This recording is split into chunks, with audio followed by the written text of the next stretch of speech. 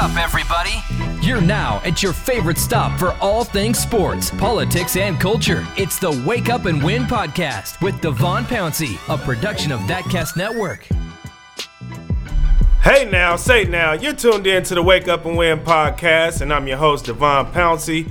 We're here in the beautiful city of Portland, Oregon, as usual, in the LTD studios, and I got D-Boy alongside me again today. What's going on, D-Boy? What's happening?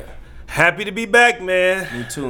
Another week, another episode, another day, another dollar. We had it. 2019 been good so far. I'm excited for all this. Absolutely. So, definitely make sure you all go to the website, wakeupandwin.com. That's wakeupthenwin.com for merchandise. Be sure to go there and make a purchase in support of this podcast. Also, I talked about it a bit last week, but Street Roots did do an article on me. You can go to news.streetroots.org if you want to find that article. That's news.streetroots.org. And just scroll down a little bit. It'll be there. It'll be in the vicinity for you to be able to see and check out.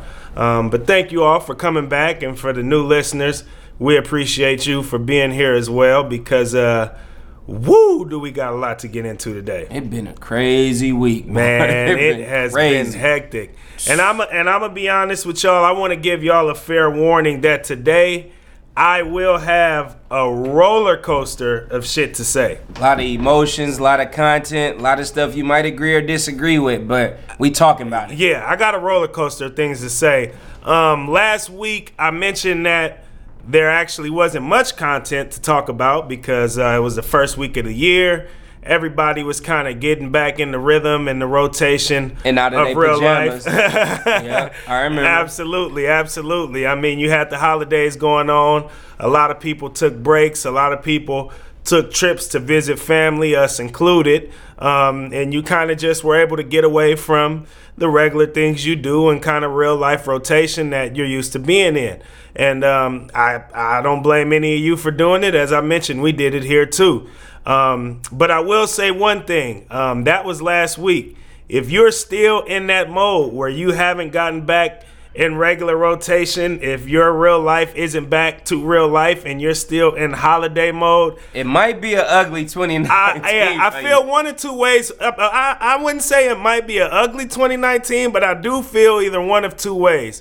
The first way is you're doing really, really good for yourself, and I want to know what it is that you're doing so that I can do it and that I can have the privilege and the leverage to be able to do that because obviously you're sitting pretty right now. Mm-hmm. We 10 days into the year. You're able to still chill and relax. A lot of us don't have the privilege to be able to do that. So I'm commending you if that's the case. You got that luxury because I don't.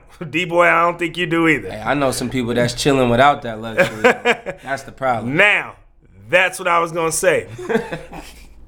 If you're a person who's still chilling, the other way that I feel about you is that I don't want to have a clue what it is that you're doing, and I want to stay far, far, far away from you because I don't want to get involved even remotely in whatever it is that you got going on. Period. I'm good. I just don't want to do it. I'm going to stay away from it. I don't need those problems. I don't need the trouble that may come with it. I'm not trying to run that risk. I'm cool. I'm staying away. Right now. You keep doing you. I'll keep doing me. And all is fine and well.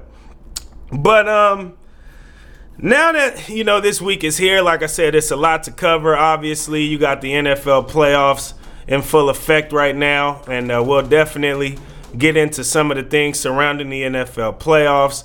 We'll have our Take an L segment once again.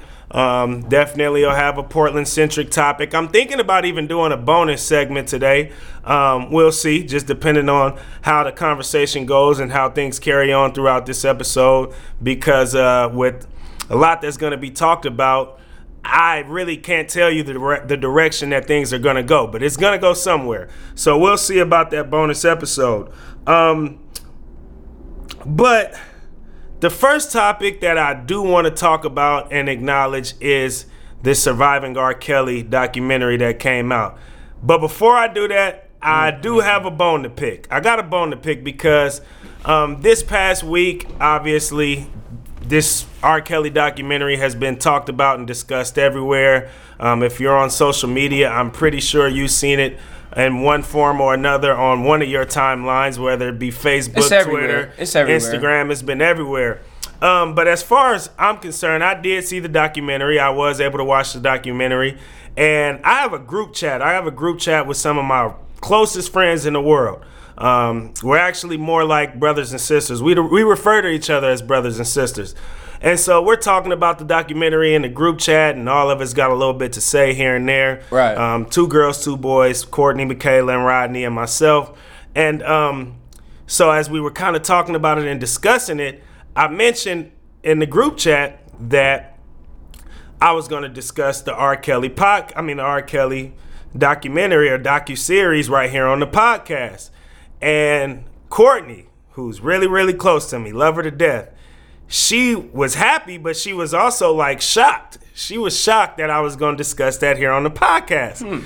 So I was kind of confused, and I definitely felt a little bit type of a way because of it, because she basically said that I figured you talk a little bit more about sports on the podcast and you wasn't really going to get into this whole R. Kelly docuseries. Sports, politics, and culture. Wake up and win. Absolutely, absolutely. And that was the thing. We here on this, but also Courtney's not the first person that I've heard say that in regards to the podcast. Now I know that I've been playing sports my entire life, and a lot of sports references. Yeah, I've had a lot of success in doing so. I hosted a sports radio show in the top 25 media market. That definitely matters. And even if you do go on my social media, majority of what you will see is sports related. So I get how that perception could come about in regards to this particular podcast. Newsflash, though. That ain't it. This podcast is a lot more complex than that. Facts. I'm a lot more complex than that. D-Boy's a lot more complex than that. Facts. Now, I do want to say, I know Courtney knows that I'm a lot more complex than that because she knows me as good as anybody. Yeah. So this isn't really a knock to her. I mean, she definitely did say it, and I'm using her as an example, but this isn't the first time that I've heard this. And she's been around athletes her entire lives. Hell, she dates one. So, I mean, right. I know she knows the complexity of athletes, but here on this podcast, many of the things that we discuss, even though they may be sports related, usually has to do with the business surrounding sports. True. With the politics surrounding sports, with things that are going on off the field, off the court, off the track. Very political. You name it. Very political. I mean, some examples. Le'Veon Bell not being able to agree to a contract. We all deal with those real life issues of deciding what job to take or not to take. Salary and negotiating and all of that good stuff.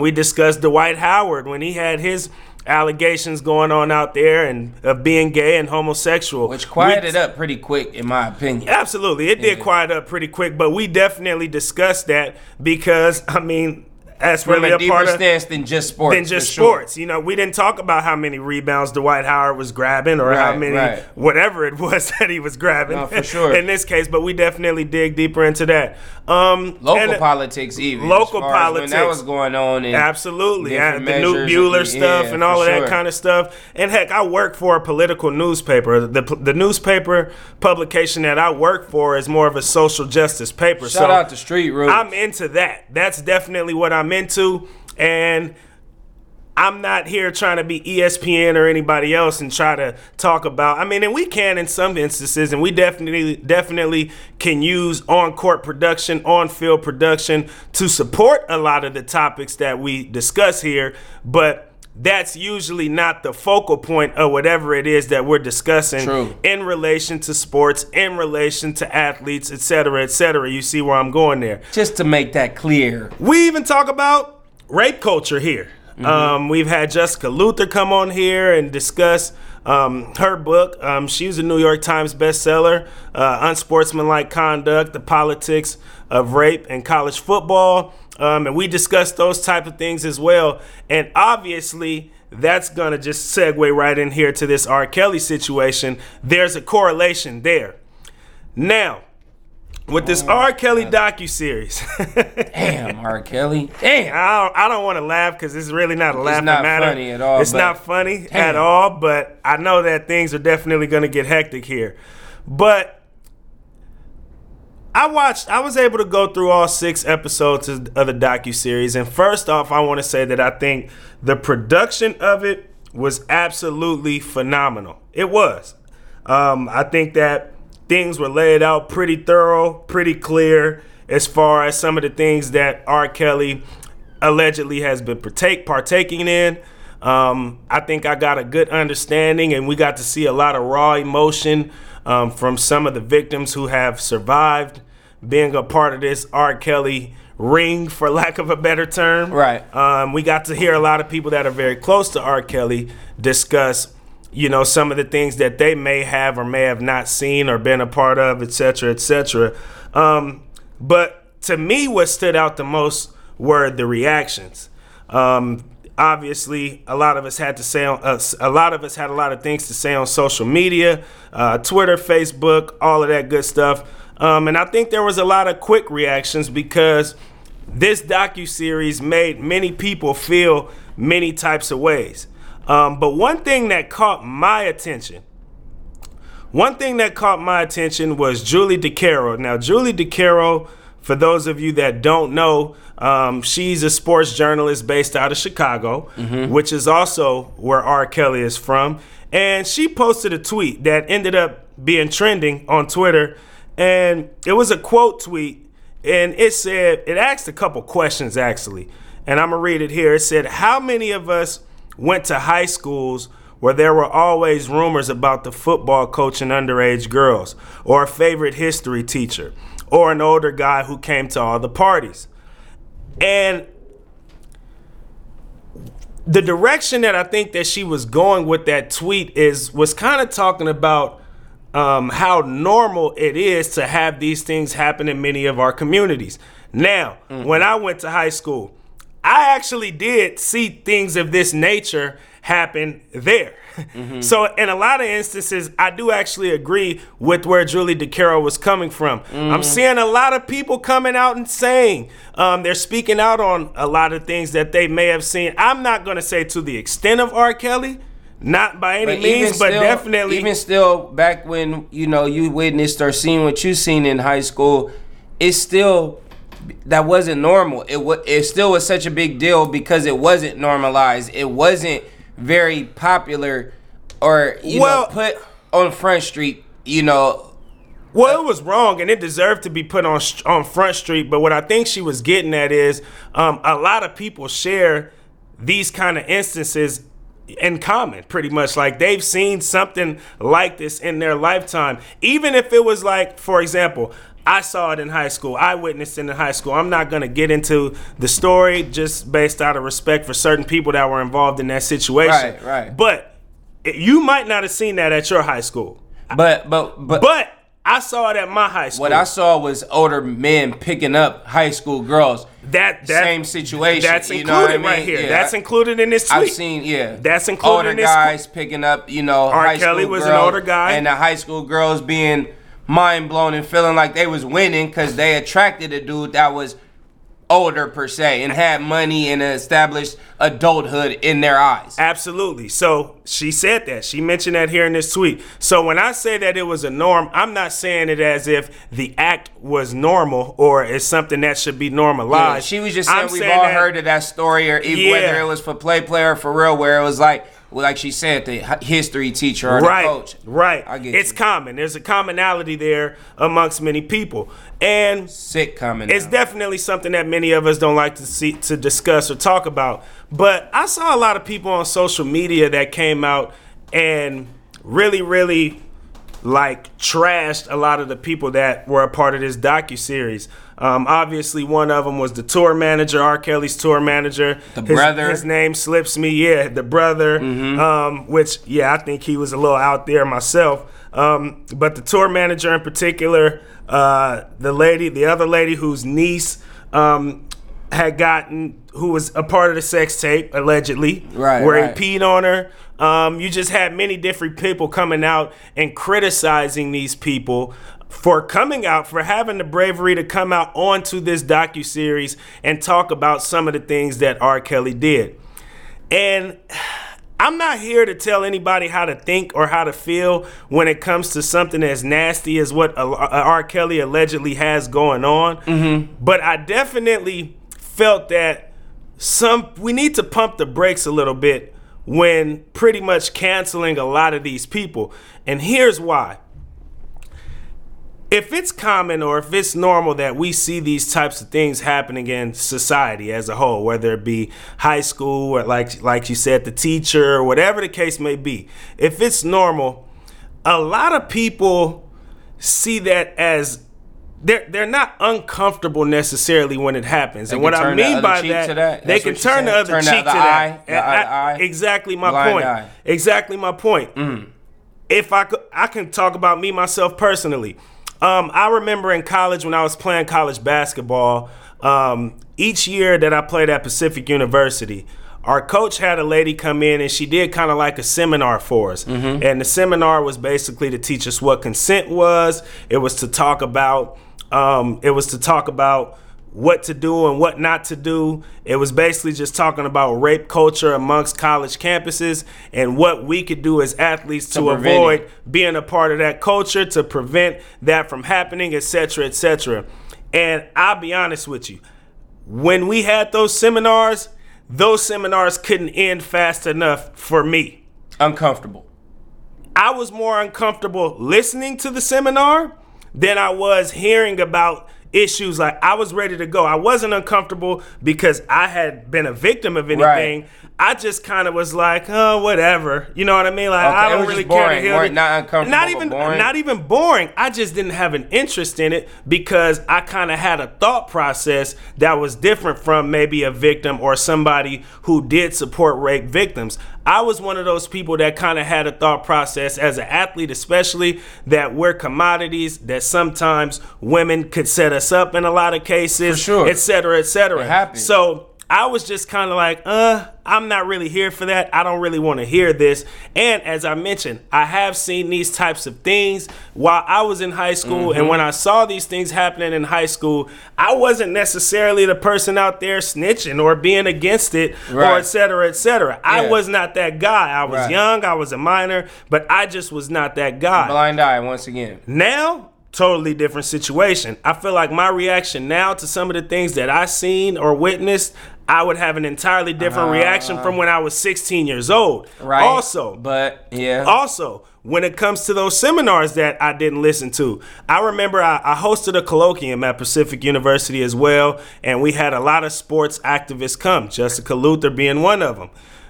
When I kind of changed my mentality about rape culture, especially in regards to sports, but I think that is kind of carried over into other aspects of life as well, was when I got to sit down and have a nice, good, thoughtful conversation with Jessica Luther, because there were some things in her book that I disagreed with. Right. We were able to sit down. We were able to talk about it. I was able to show her and tell her my side of things and what I disagree with. She was able to show me and tell me her side of things that she may have disagreed with as far as I was concerned. Did most of it come to agree to disagree type of thing, or did you guys cross over each other's opinion? We crossed over each other's opinion, and I think we both left the situation with different outlooks. Not necessarily different outlooks. We might have had different outlooks coming into it, but I think both of our outlooks actually led to us knowing that we still wanted to reach a common goal, and that was to decrease, to minimize, or quite frankly, to get rid of rape culture in regard to sports or any other aspect of life. Now, when I think about these people that came onto these docuseries and they were a part of and around R. Kelly when he was committing or allegedly committing a lot of these what I would call crimes, for them to finally be able to come out and be brave enough to come out and say what it was that they were doing, where they were, That to me was commendable, and I'm not ready to cancel them right away, although they were a part, or they may have played a part in some of the disturbing things that R. Kelly was doing. That's what I'm getting at. Okay. Because Jessica and I were able to talk about things and say, okay, you know what? I'm learning from you. I can tell you right now, I got no problem with people coming and speak out. Absolutely. That's one thing I'm not against at all. But that's the thing. I think that we got to be more methodical in understanding that a lot of people have kind of normalized this rape culture. So a lot of them aren't speaking out because they may be scared of something. They don't want to go to jail. They don't want to be criticized. Bring it back to that tweet. What was her point with saying that, like, the norm, like, was that the point that it's so normal? Like, but what was she saying? Like, yeah, was she defending or standing for what? No, I don't think it was a matter of defending. I think she defends victims. I kind of pretty much know, based on the personality, the journalist that she is, that she's defending the women and the kids, and that she's not defending R. Kelly. So that's by I think saying she was that shining. I think she was shining a light that this culture has been a specific way for a long time. Or has been a victim of this. And people are hearing about this on both ends of the spectrum. So from the victim spectrum to, the older guys, the pedophiles, the rapists, the whatever you want to call it. Mm-hmm. This culture has existed for a very long time, and it's more normal for a lot of us than we may think, but we just had a light shown upon it through this docuseries, and now we're talking about it. That's interesting, and that's interesting to me because, especially with this R. Kelly case in particular, and I'll call it a case now since he is being investigated. That just went public, correct? Yeah. But what's interesting to me is that we've heard, I know personally, in my 29 years of living, I've heard multiple times that R. Kelly was potentially a pedophile. For sure. We know, dating back to one of Dave Chappelle's most famous segments, with the "I want to piss on you" type of thing, correct? Absolutely. That was in reference to R. Kelly, and we knew that. Yeah. My biggest thing, and it kind of proves to me right now, is that people tend to wake up when it's visual. And when Dave Chappelle did it, it was through a form of comedy. Yeah. Which goes back to what you said, is that it's damn near so normalized that we were able to laugh it off. We was able to laugh it off. Exactly, for sure. One of his biggest segments to date. Like I said, the things that we're hearing, we obviously heard a lot of new content through this docuseries, but a lot of this stuff we've already heard or has been hinted at, correct? Absolutely. And I just think that it's crazy that the power of visual, social media, even though this docuseries was on TV, it was quickly transferred into social media through tweets, through clips. I didn't even personally see the whole docuseries, but I've listened to multiple victims' interviews that have been made public on YouTube and such things like that. So I just think that it's crazy to me that this kind of stuff is so normalized that we don't go and get outraged about it as a masses until it's visually put out there. I'm glad you said that. And the thing is, ultimately what I was getting at in all of this is that I don't think it's ever a time where it's too late for us to become outraged. I don't think it's ever a time, even though the tour manager in the docuseries might have forged some papers for R. Kelly to marry Aaliyah when she was only 15, and he forged a paper saying that she was 18. Him coming out and saying that, that's sickening. I'm not here to tell anybody how to feel about him. Right. But me personally, I'm happy that he's coming out and saying that, hoping that can eventually shift the culture, shift what he thought was normal, shift what a lot of people that we may have seen or been around think is normal. I'm not saying he shouldn't go to jail. I'm not saying that the tour manager that forged the paperwork. I'm not saying that. I'm not saying that he doesn't deserve any consequences. He's not just as guilty, but he holds guilt to that no matter how late or far along he's got to live with that.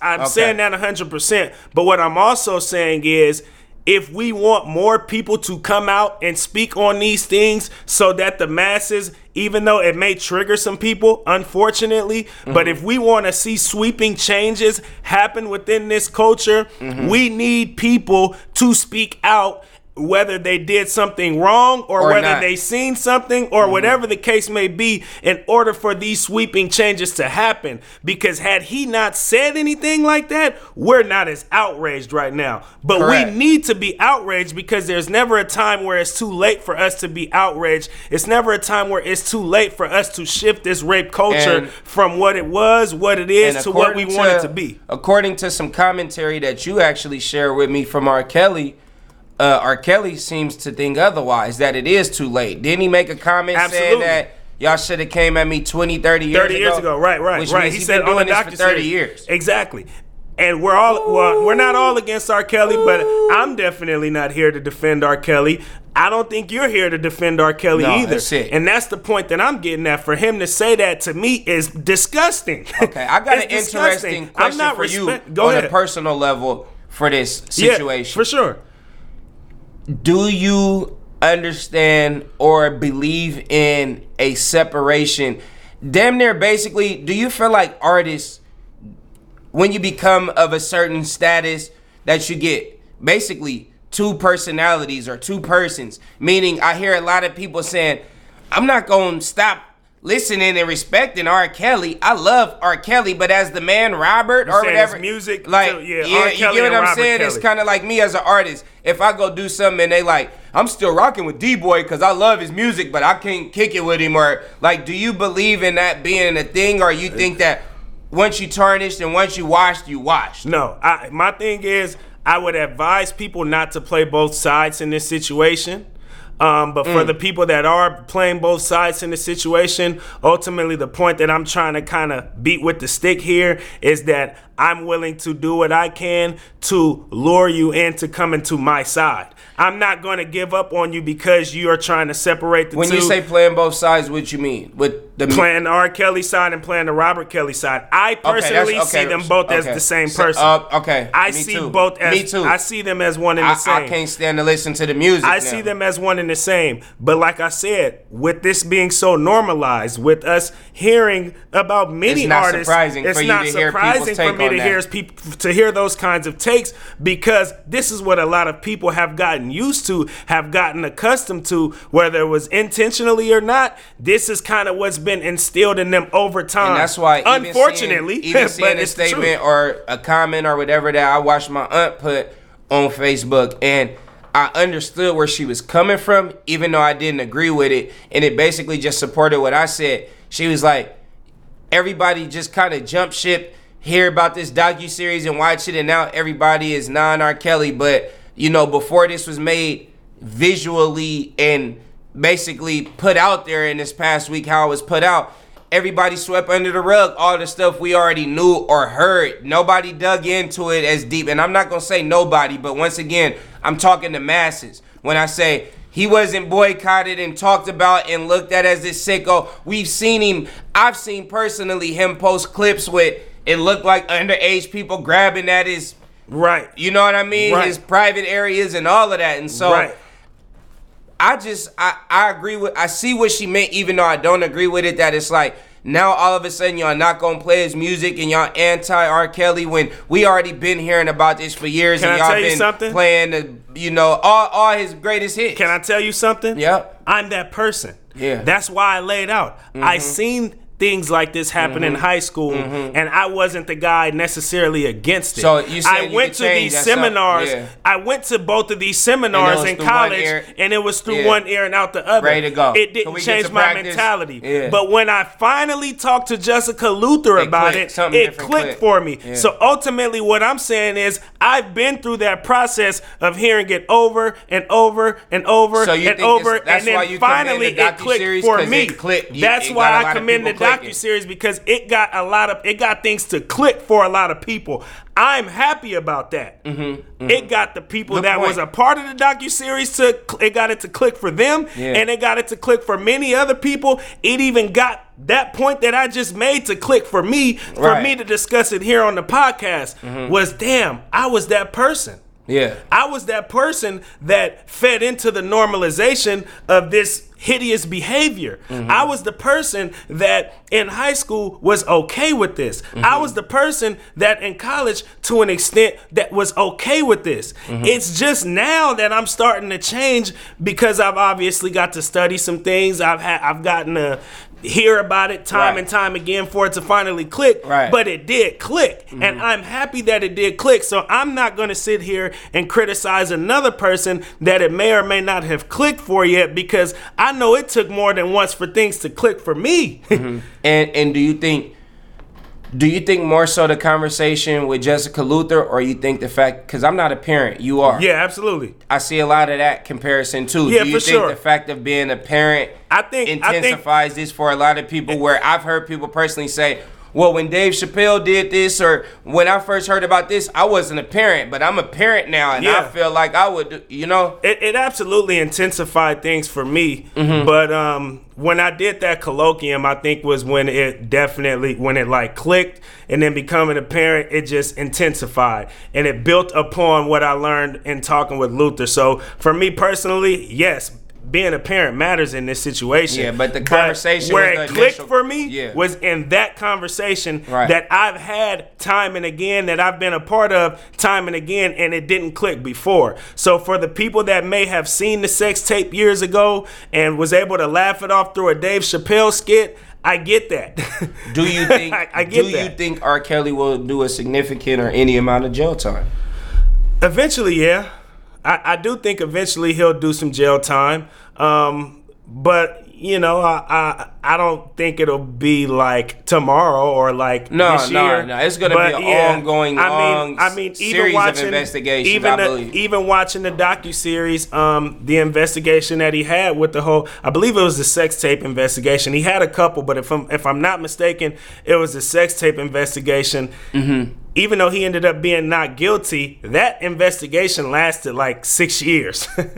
So I mean, and one thing about R. Kelly, he got money. One thing, first of all, about Dream Hampton was the lady who produced this docuseries. The reason why I think this docuseries was as prominent as it was because she was very methodical in how she put things together. R. Kelly, in this entire ring situation and being able to get into these young girls' head and sometimes even older girls and women's heads, he's very methodical in what it is that he's doing. Ultimately, what I'm saying, even with this entire situation, it took multiple times for things to click. I know that we're speaking based out of feeling and emotion right now, but I think we need to become more methodical in trying to change this culture. I was personally surprised it was even legal for them to even put this docuseries together, because I wasn't sure that all of this information is even, you know what I mean? Because you get that side too, to where are they trying to tarnish, but like I said, that's a whole nother argument, because he's guilty as charged as I'm concerned, as will be charged. Yeah, for sure. That's it. Yeah, all of this is alleged. I think he'll be methodical and he'll have his legal team together and they'll be sharp to try to help him be not guilty again. But like I said, I'm just more so happy that those people did come out and speak out, because we need a lot of people that haven't spoke out on these issues before, whether they were on the right or wrong side of things, to speak out now and to continue to speak out. It's never too late. That's ultimately what I'm getting at, and I think that's methodical, like I said, and ultimately can help change and shift rape culture as a whole. Next up, we're going to talk a little bit about the NFL. It's playoff season right now, but we'll talk a little bit about what's going on the field. But once again, more so, I want to talk about some of the things surrounding the playoffs. So keep it locked. It's the Wake Up and Win podcast with Devon Pouncey. Keep it locked, folks, as we continue to give you a winning formula. It's the Wake Up and Win podcast. Visit thatcast.com for more great content on Thatcast Network. And we're back.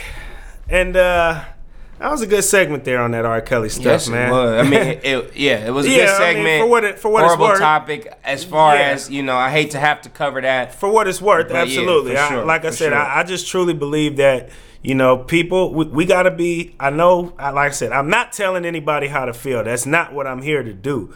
But I definitely think that this is something that's at the forefront that as a community we need to kind of try and think through, because I don't want to just start sending everybody to jail. Not saying they don't deserve jail time. I'm not here to defend them, but what I'm saying is be a little bit more strategic maybe in sending them to jail. Don't let it be known right off the bat you need to go to jail. Like I said, not telling you how to feel, but I want to hear more and more people come out, whether they were right or wrong, and discuss these topics for us to become more aware, more alert, for us to know how these things kind of work, and ultimately for us to shift and change the culture and not see those kind of acts happen.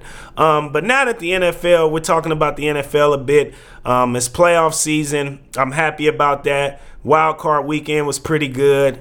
Who you got? Let's just start there. Who you got? Who you going for to win it all this year? Rams. C.J. Anderson. Gurley. Yeah. Rams. I'm there with you. I'm definitely there with you. C.J. Anderson, him being from our hometown, being a good friend of ours, we definitely want to see him bring his second ring back to our city, bring his second ring back to the neighborhood we grew up in, et cetera, et cetera.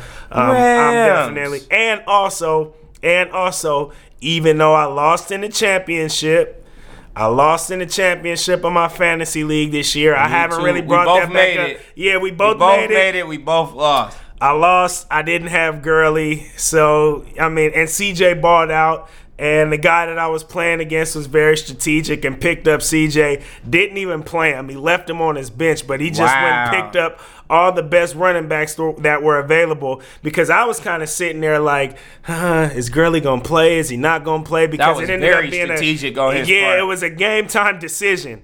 He goes and he picks up all the running backs just in case Gurley didn't play. And sure enough, 2 hours before the game, Gurley doesn't play. I go pick up a running back, and they're all on his roster on the bench. Smart move. I'll take that L. I took the L in that case.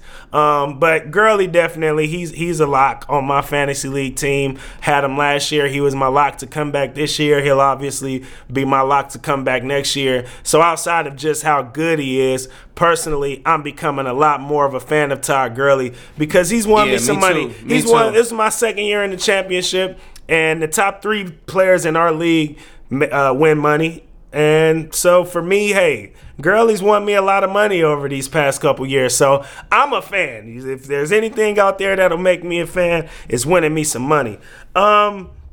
So, yeah, I think I'm there with you on the Rams. Obviously, the Chiefs and the Chargers are in it. Can't stand them. I'm a Raider fan. Don't want to see that happen. But, yeah, I'd have to go with the Rams. But there's a couple things surrounding the playoffs this year that caught my interest. I don't want to run any of you away that I just tried to reel in at the beginning of this episode, saying that we don't talk about on-the-field production. So there's a couple things I want to talk about. The first thing, and they actually are going to kind of correlate based on some discussions that we've had here on this podcast before that we didn't necessarily agree on. But first off, the highest paid position, as we all know in the NFL, is the quarterback. An interesting statistic that I saw coming into the playoffs was that the top 6 highest paid quarterbacks in the league did not make it to the playoffs this year. I thought that's crazy. I thought that was very interesting. That's crazy. I thought it was interesting on a lot of levels. Cam Newton.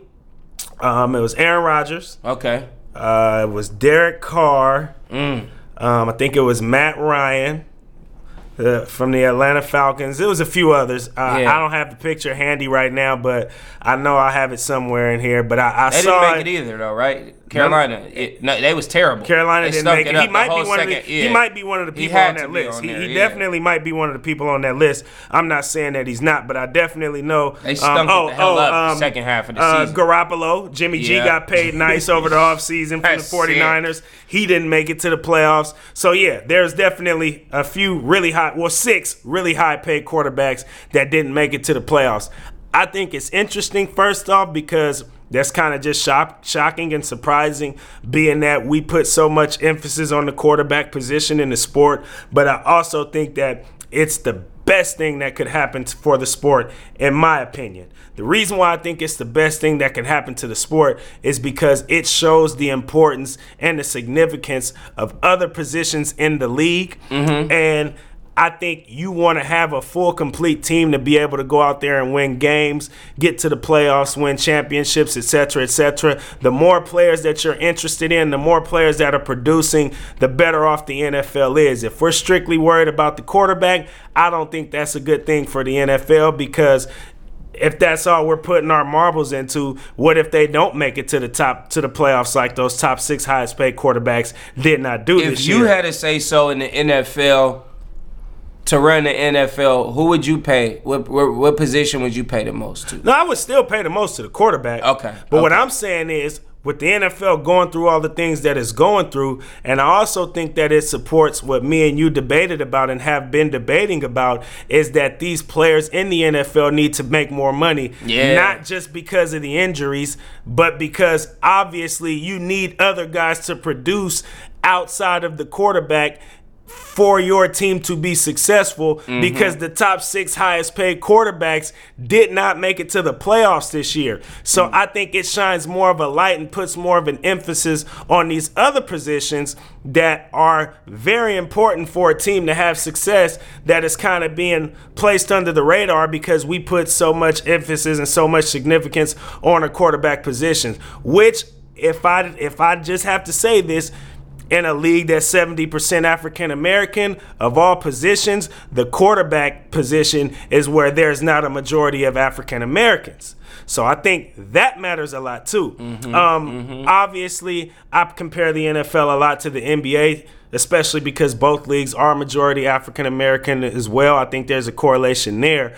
But you look at the NBA, I think the NBA is in a really good place and space right now. I remember a few years back when all of these guys start getting paid all this big time money and getting paid these significant contracts. A lot of people were complaining. A lot of people felt some type of way because they felt guys were getting paid more money than they deserved. But ultimately, I think it reflected good upon the league, because now there's guys that didn't get those big paychecks that are putting in insane amounts of work and are dedicating themselves insanely to the sport to be able to get that paycheck. Right. So it's making the quality of the game better. I think the same goes for the NFL. If they start paying these guys in other positions, It'll happen soon.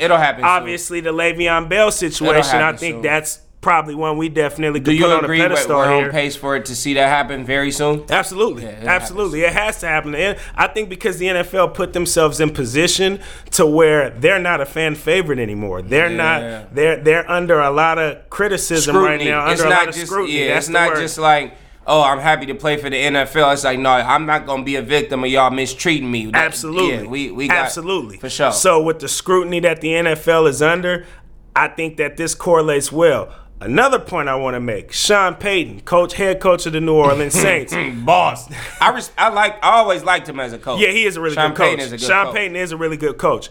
But this is what he did at practice this week. He goes into the locker room and he has 2 items. One item is the Vince Lombardi trophy, which is the trophy that you win when you win the Super Bowl. The other item was $250,000. Personal He went chicken. in there, he showed those papers, both of those. He showed his players both of those items, and he said, "Now go out there and win 3 games, and both of these will be yours." Now, I don't have a problem with what he did by any means, but I do also think that speaks to how important money is becoming for these players in the NFL. But it's like $250,000 for the whole team. No, they each get bonuses. Right. So I think what he was getting at is That's each one of you will win. If you win the Super Bowl, you'll get $250,000 worth of bonuses for winning the Super Bowl. Not for them all to split. Yeah. But what I'm saying is the fact that he used money as the incentive for them to go out and win 3 games, I think speaks volumes to not only where the sport is as far as business is concerned, but how passionate those players do really feel about making more money. About making more money and getting more money and kind of not making enough money. And that's why we're seeing a lot of them put up this fight. Like, I said split up because I was thinking like that I wouldn't assume that each player would get the same Yeah, everybody get bonuses. I get that, but I wouldn't assume that it will all be same. I would think certain significance. There's bonuses that each player gets as a team. Like regardless if you don't play a lick, but you're on that roster, you get a bonus if your team advances. So if you continue to advance, those players do get bonuses. I just thought because you thought it was just kind of crazy that not even crazy, but you thought it was just. Like for rich people? It just for people, and I say that with air quotes. Right. It just kind of proved, though, like you said, it kind of proved that, 200, that wouldn't be a thing some years back, where it's like the coach, 250, but it's like, y'all really want this extra chicken, this incentive right here, you feel me? On top of this trophy, go get that and this. And the trophy used to be enough. Absolutely. Yeah. And I thought about it from a perspective of the MLB. I thought about it from the perspective of the NBA. Two sports that we perceive players to be making a lot of money in. I don't think you'll see a coach do that in the NBA playoffs or in the MLB playoffs. No. So once again, I think it speaks to the NFL and the mentality of these players, like y'all and think why y'all underpaid. Y'all want this extra bread, right? Win 3 games. Exactly. I think it speaks volumes house to somewhere, that. $250K. Yeah, it speaks volumes to that, D-boy. It speaks volumes to that. That's how I know. I think a little twisted, and some people might have not thought that deep into it. But I'm like, damn, these dudes really are out here. They're putting up the fight, which I'm happy about and I respect. But for a coach to do that, I think that he definitely had a mission and he was cognitive of what he was doing when he did it. But I also don't think that he was as cognitive as he thought he was. I think he was just amped up and really trying to get his guys motivated. But I don't think as far as like the politics of the sport is concerned, and I can be dead wrong here, I don't think he was thinking that deep into it like what the NBA is making or what the MLB is making in comparison to what his 53 guys are out there making. He may have been, and that definitely could have been a calculated move that he made.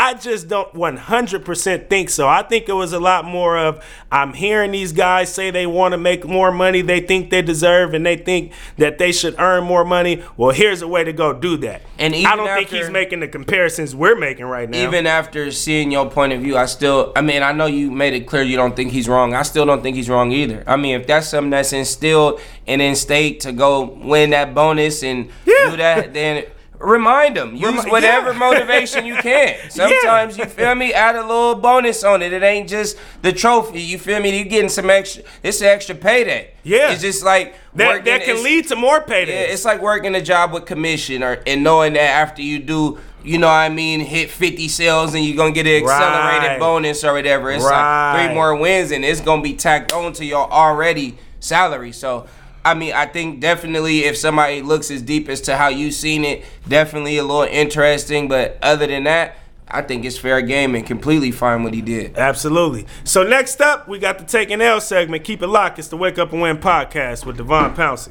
Keep it locked, folks, as we continue to give you a winning formula. It's the Wake Up and Win podcast. Visit thatcast.com for more great content on Thatcast Network. And we're back. And we got the Take an L segment coming up here right now. We gave you the winning formula on how to kind of just methodically get through some of the nastiness that has been a huge topic this week with the whole R. Kelly docuseries that came about. I'm repeating this once again. We were not here to tell you all how to think. We were just totally trying to methodically think through things. As part of the reason why I wasn't quick to go to Twitter when I saw the docuseries. I just didn't do that because I wanted to really sit down and think about some things. And quite frankly, I have the privilege right here on this podcast to have the platform to be able to thoroughly speak through some of the things that I took away from the docuseries, which I know everybody doesn't have. But I just felt like there was a larger thing at stake as far as what went down, how to cope with what went down, at least how I'm coping with what went down, and really being able to express that to you all on how to try to methodically get through it to ultimately change this culture instead of maybe having too many feelings or too many emotions involved to where we go on a defense mode and we're not really coming together as a unit to make this thing happen, because I think it's strength in the wrong and the right people. I think it's strength in victims being able to come together with people who may be on the guilty side to ultimately try and just get rid of this entire culture as a whole. It may be a long time before that ever happens. It may not ever happen. But if we continue to make progress, I just think if you're a human, that's what you want to see happen, is just not to have this rape culture, Facts. This sexual misconduct culture, Facts. this pedophilia culture Facts. to exist. I just don't want to see it at all. So I'm willing to kind of reach to more than just the people who have never committed these hideous crimes, or more to just the people who have assisted in committing these hideous crimes, because those other people who have committed these crimes that may now see that they're wrong, I don't want to just condemn them and say, hey, go to jail. Right. I want to encourage them to continue to speak on it. I'm not defending them. I'm not saying they don't deserve jail time, but I want to encourage them to continue to speak on it. And I want others who haven't yet spoken to be encouraged to speak on these types of things, so that it lays out a clear picture for us on what's right, what's wrong, how not to go about these things, and how to make things better.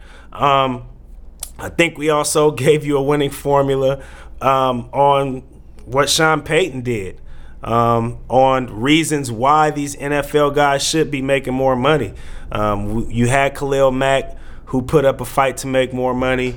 You had Todd Gurley, who, I don't know if this was a coincidence or not, but he made comments before the season started saying that those NBA guys are making more money than the NFL guys, and he wasn't happy about it. And then about a week after, he ended up getting a fat contract. Obviously, D-Boy, you and I have went at it over the whole Le'Veon Bell situation and him not coming to an agreement on signing the contract. And now seeing what Sean Payton came out and did, I just thought it was interesting that he shined, that he put so much importance and so much significance on $250,000 for these players to go out, and using that as an incentive Money is the for motive. These players to go out and win that Super Bowl. I just thought that there was a correlation there. But now we're here. It's the Taking L segment. D-Boy, what you got for us?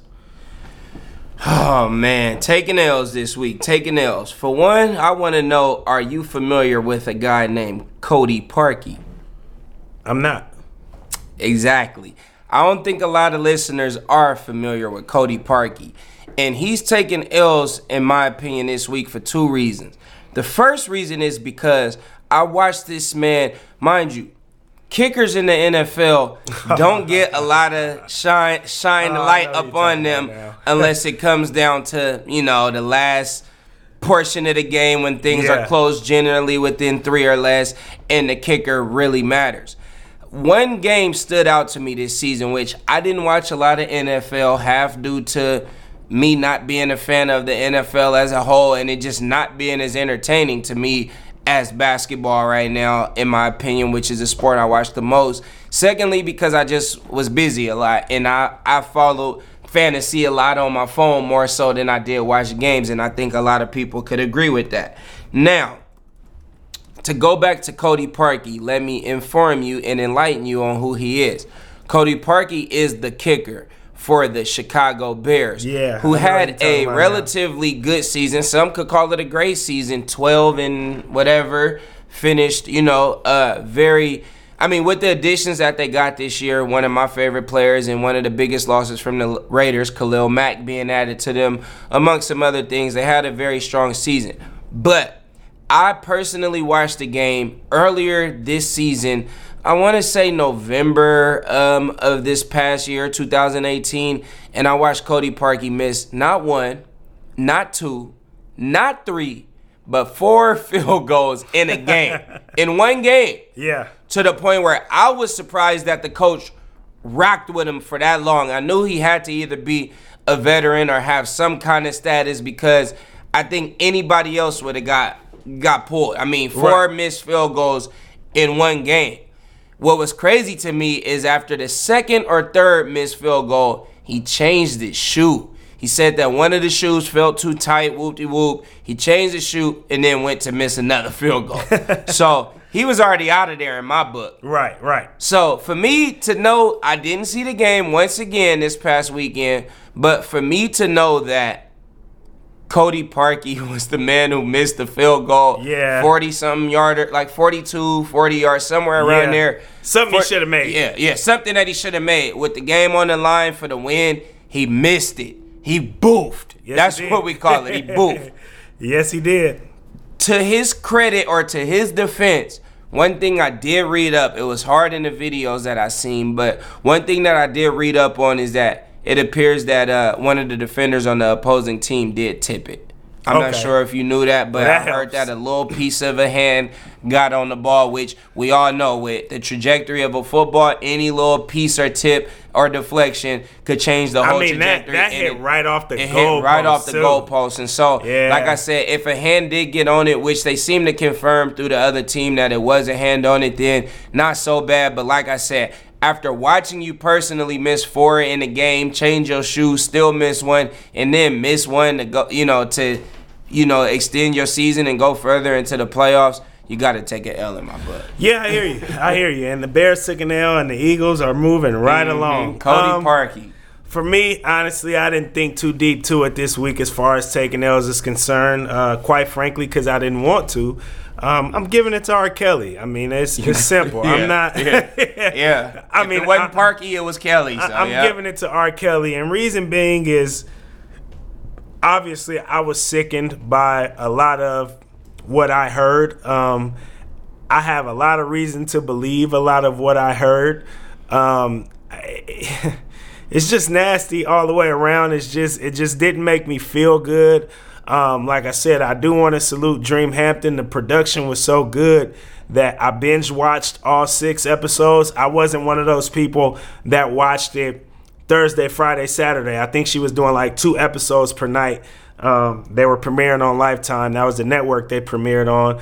But when I watched it, I binge watched it. I watched it from pretty much beginning to end. And so that speaks a lot about the production, because there's a lot of documentaries and a lot of docuseries that I didn't make it through an episode. So salute to her for that. But obviously, she laid it out better than I could even sit here and try to talk about and lay it out as far as R. Kelly is concerned.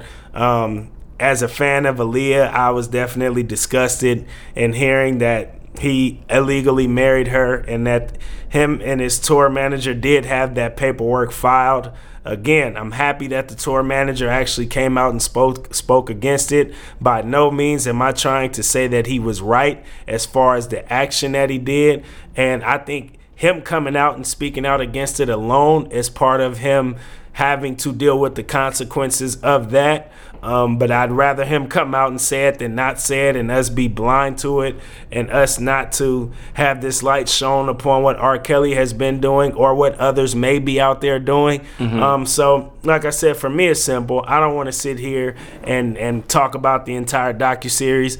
I would advise all of you that may have not gotten the opportunity to watch it to go watch it. I think it's a lot of layers to it. I think it was a lot of layers to it, and I think that's very important. I'm happy to see, even though, I didn't criticize, but even though I did discuss a lot of the emotion that I saw put out there, a lot of criticism that I saw put out there, whether I agreed or disagreed with some of it or none of it or all of it, I'm happy that it's out there more than anything. I'm happy that people are coming out and people are coming and speaking out against pedophilia, against rape culture, against all of this stuff. Like I said, I know a lot of this is still alleged because R. Kelly hasn't been proven guilty of anything, but the way that docuseries was produced, the way that docuseries was laid out, the way, like I said, the layers involved in the docuseries, I think that Dream Hampton did a phenomenal job in exposing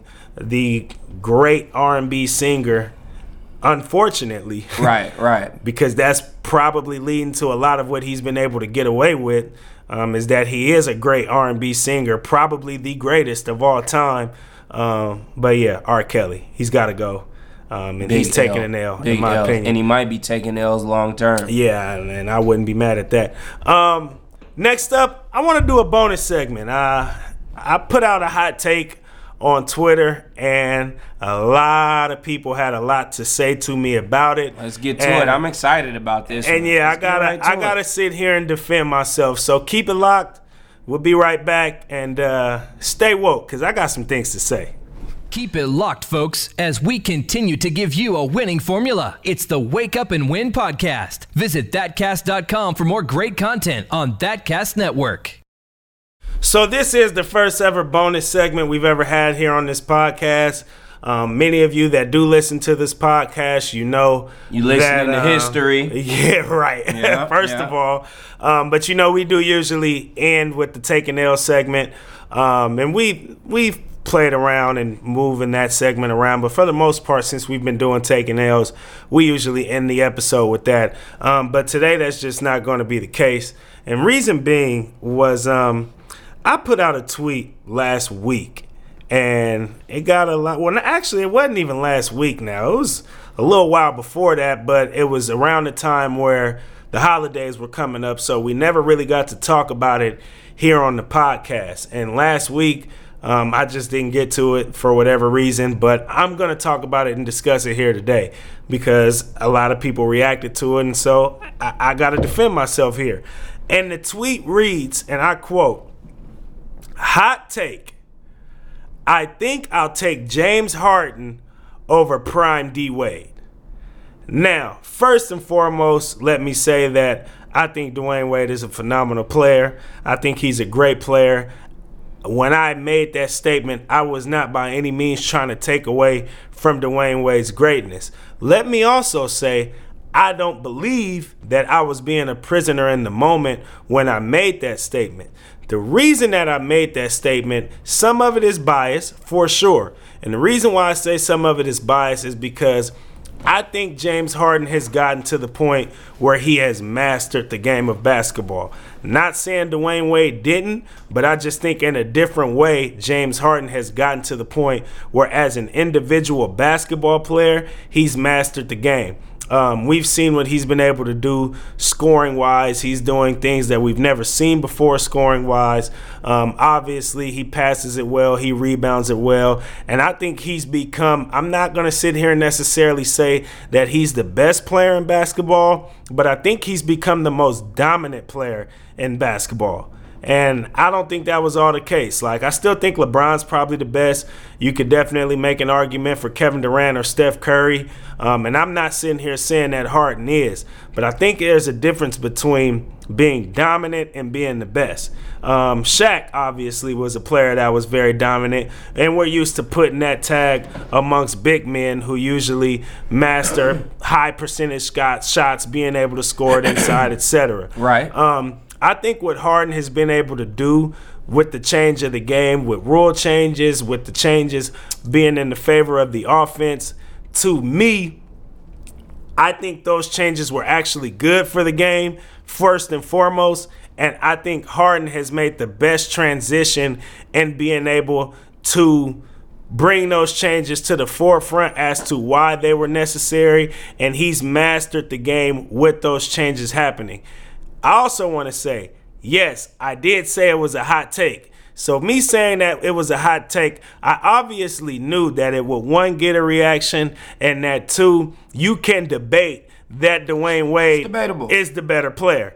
D-Boy, I don't know how you necessarily feel about that statement, but I'm just telling you, for me, with Harden's scoring ability, with his shooting ability, with what he's been able to do with the game, he's doing some things I've never seen before. And quite frankly, I call him Kobe-esque. I'm not saying he's better than Kobe by any means, because he's not. But he's doing what I deem to be Kobe-esque type things that I saw out of Kobe as far as mastering the game is concerned. I mean, so I definitely don't think about Kobe when I watch James Harden play. I don't feel like it's really similarities there, but I do agree with you overall in the grand scheme of things. And what I mean by that is, I personally would take your hot take was that you would take James Harden over Dwayne Wade. Absolutely. I agree with that, and it's for a few reasons. And I'll start with Dwayne Wade. Like I said, not any knock on Dwayne Wade. Dwayne Wade had a great career, is having a great career. He's on the tail end of it now. He's doing a going away tour similar to what Kobe did and I think a few other players. But Dwayne Wade, to me, even in the grand scheme of how good he is and how good he was in his prime and all of this, I never looked at Dwayne Wade as the guy. And yes, he played alongside some great people, some of the greatest people in the world. You just mentioned Shaq, where he won a championship with, and LeBron James, where he won a couple of he got three, right? Yeah, he got 3, yep. So all of the times that I watched Dwayne Wade win a championship, I feel like it was with a more dominant force alongside him. I never seen him as the guy. Even though he played on some great teams, great basketball IQ, definitely maybe not have won the championship without him being a part of these teams. I'm not taking away from what he contributed. Right. But, and like I said, this might not be understood because James Harden doesn't even have a championship. Right. But when we say take somebody, I think of building a team around it. And then James Harden's prime over Dwayne Wade's prime, I think that I have a better chance with James Harden. Yeah. Because of, like you said, the shooting ability, which I think is a little bit better. Definitely Dwayne Wade was finesse. He was, flash, all of that. But James Harden just hones a little bit more skills. I think the one-up that Dwayne Wade has is defense. Absolutely. He has better defense. And I'm glad you said that. Because Dwayne Wade was definitely a phenomenal defender. Right. And Dwayne Wade was a phenomenal athlete as well. Yeah. And I also want to kind of bring myself into this and say that I was a player that was not known as the greatest athlete on any of the teams that I played for. Yeah. I was a very smart player. You knew how to read the trajectory of the ball, rebounds. I knew how to beat people to spots that I was slower than. Right. I knew how to make the athletic players jump up in the air and block absolutely nothing with my footwork or with a pump fake or with a step through. I knew how to play great help deep. I just knew the game better than the majority of my opponents, and I was a huge contributor to a lot of winning teams. I've won a lot more basketball in my lifetime than I've lost. And I contributed to a lot of those teams in a major way in winning those games, not because I was the Flash, which we all know is the nickname of Dwayne Wade, or because I was the highest jumper in the gym, or any of those things. So that definitely can play into what I think about James Harden. Not saying he's not an athlete, because James Harden is very athletic as well, but he's not known for that. Yeah, and no knock to the opponents that Dwayne Wade played against or any of the teams, but I also personally think that if the Golden State Warriors didn't have this team in place that they have, that James Harden might have a championship as well. Absolutely. You know what I mean? So, and if LeBron James and Chris Bosh and Dwayne Wade didn't have the team that they had in place, he might have 2 championships with the OKC Thunder. He was right there. And another thing you mentioned was Dwayne Wade playing with those other guys, winning the championship alongside Shaq. Obviously, the 2 that he won with LeBron James and company, Chris Bosh, obviously, another star that was there. Now, that first championship, I do want to give Dwayne Wade his credit. And like I said, he contributed to them all. Yeah, no. The first championship, he carried the load. He was the guy when he won it all with Shaq. But still, Shaq's dominance, Shaq's presence, Shaq having already been to 4 NBA Finals, Shaq knew how to help lead Dwayne Wade and being able to dominate in that moment. I'm not going to let just the championships decipher my opinion on why I'm choosing this. You know what I mean? I think some of the best that you can have alongside to help you win a championship. Yeah, I think Dwayne Wade, low carrying or not. I think Dwayne Wade had a lot of like mainstream accomplishments for people to think that, oh yeah, I'm taking a champion over an MVP, because obviously James Harden has been an MVP. It's kind of like radio versus podcasting. Like Dwayne Wade was a champion, so obviously that's gonna put him on a pedestal. But it's not more golden content. Absolutely. There we go. Yeah, with that, Dwayne Wade also did play alongside somebody like Shaq. He did play along somebody like LeBron James. He's more of a fan favorite, I guess, for these reasons. For sure. And one thing, those were mainstream guys too. And to no knock on James Harden, but I do not enjoy the amount of free throws that the man shoots per game. Yeah, but that comes with his craft and his skill. You can't help but that's back to the radio versus podcast statement I made. Same result, Harden, different effect. He's a lot more strategic. If you listen to a radio show, me having been a radio host, and believe me, I love that. I mean, there's not too many better jobs in the world than being able to wake up and have a 3-hour talk radio show. But on the radio show, we had to, and obviously mine's being right here in Portland, it was the Blazers. It was strategically laid out. It was strategically laid out for us. A lot of it was. Now, that's not to say as hosts we couldn't beef it up and we couldn't methodically change things around and put our twist on those topics. But we were talking about the same things that every other radio show in the market was talking about and discussing because we were here in this market. We had to be the creatives and figure out how to flip things to make our show unique. And I think we did a very good job in doing that. But with podcasting, as you mentioned, you get the gold. You get more of the mastery. It's more uncut. It's more of the mastery. It's more dialed in to certain things that may be more specific to certain people, and you have a wider range of things to be able to dial into. Obviously, Harden, one thing that he dials into is his ability to get to the line. I think he's dialed into many other things as well, and that's not to say that Wade didn't, but that's just kind of my comparison is like with the podcast, you can take it so many directions, especially with the industry going in the direction that it's going in, that I tend to like listening to podcasts more than I like listening to radio shows because I kind of know what I'm going to get. I know that I can't get, like you said, I can't get the uncut material in radio, a lot having to do with FCC laws and rules and regulations. That in itself blocks some of what radio hosts can do. But with a podcast, I know we can get into that mix a lot more and in a way that just a radio show or a mainstream network or anything to that sort just can't do. And that's why I've been podcasting before radio and I'm still podcasting now because my heart has always been here. Yes, I do still love radio. I do still enjoy radio. I do still listen to radio because I'm just that in love with the content. But I definitely do see and have experienced the distinct differences between the two. And so I consider James Harden to be like a podcast and Dwayne Wade to be a radio show. I think that's the big game, James Harden. Love you, D-Wade. Yeah. Thank you for everything, but yeah, it's a big game. Yeah, I love how Harden has been able to dissect the game to do what he's been doing. Real quick breaking news. I follow Etan Thomas due to finding out about him. Absolutely.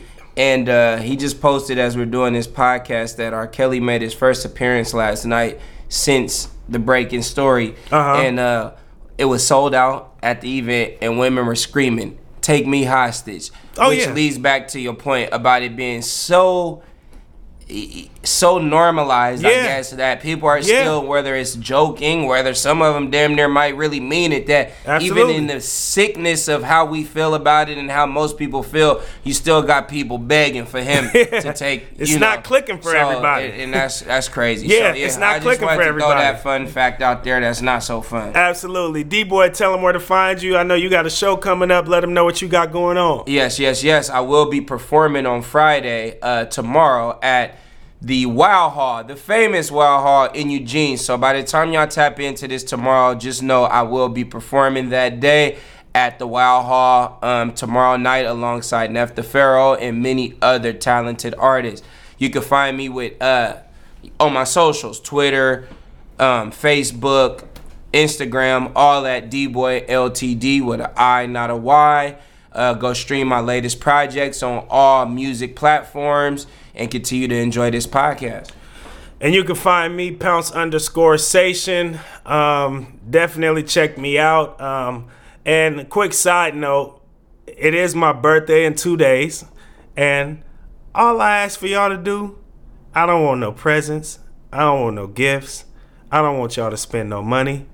All I want you to do is tell a friend. And then when you tell that friend, tell them to tell a friend about this podcast right here. And please believe, on Saturday, in 2 days from now, when all the attention is on me because it's my birthday, I'll remind you there too, on Twitter, on Facebook, on Instagram, all that. Because it's your day, is to tell a friend, to tell a friend. You only get one a year. You only get one a year. So be sure to tell your friends, tell your family, tell your folks about this podcast. Be sure to give us your feedback on this podcast. And we appreciate you for always coming back to check us out. If you're a first-time listener, we appreciate you for coming and checking us out. And hopefully you come back as well and join this community and join what it is that we're creating week in and week out. With that being said, we're leaving y'all the only way that we know how. And that is to stay woke and go win.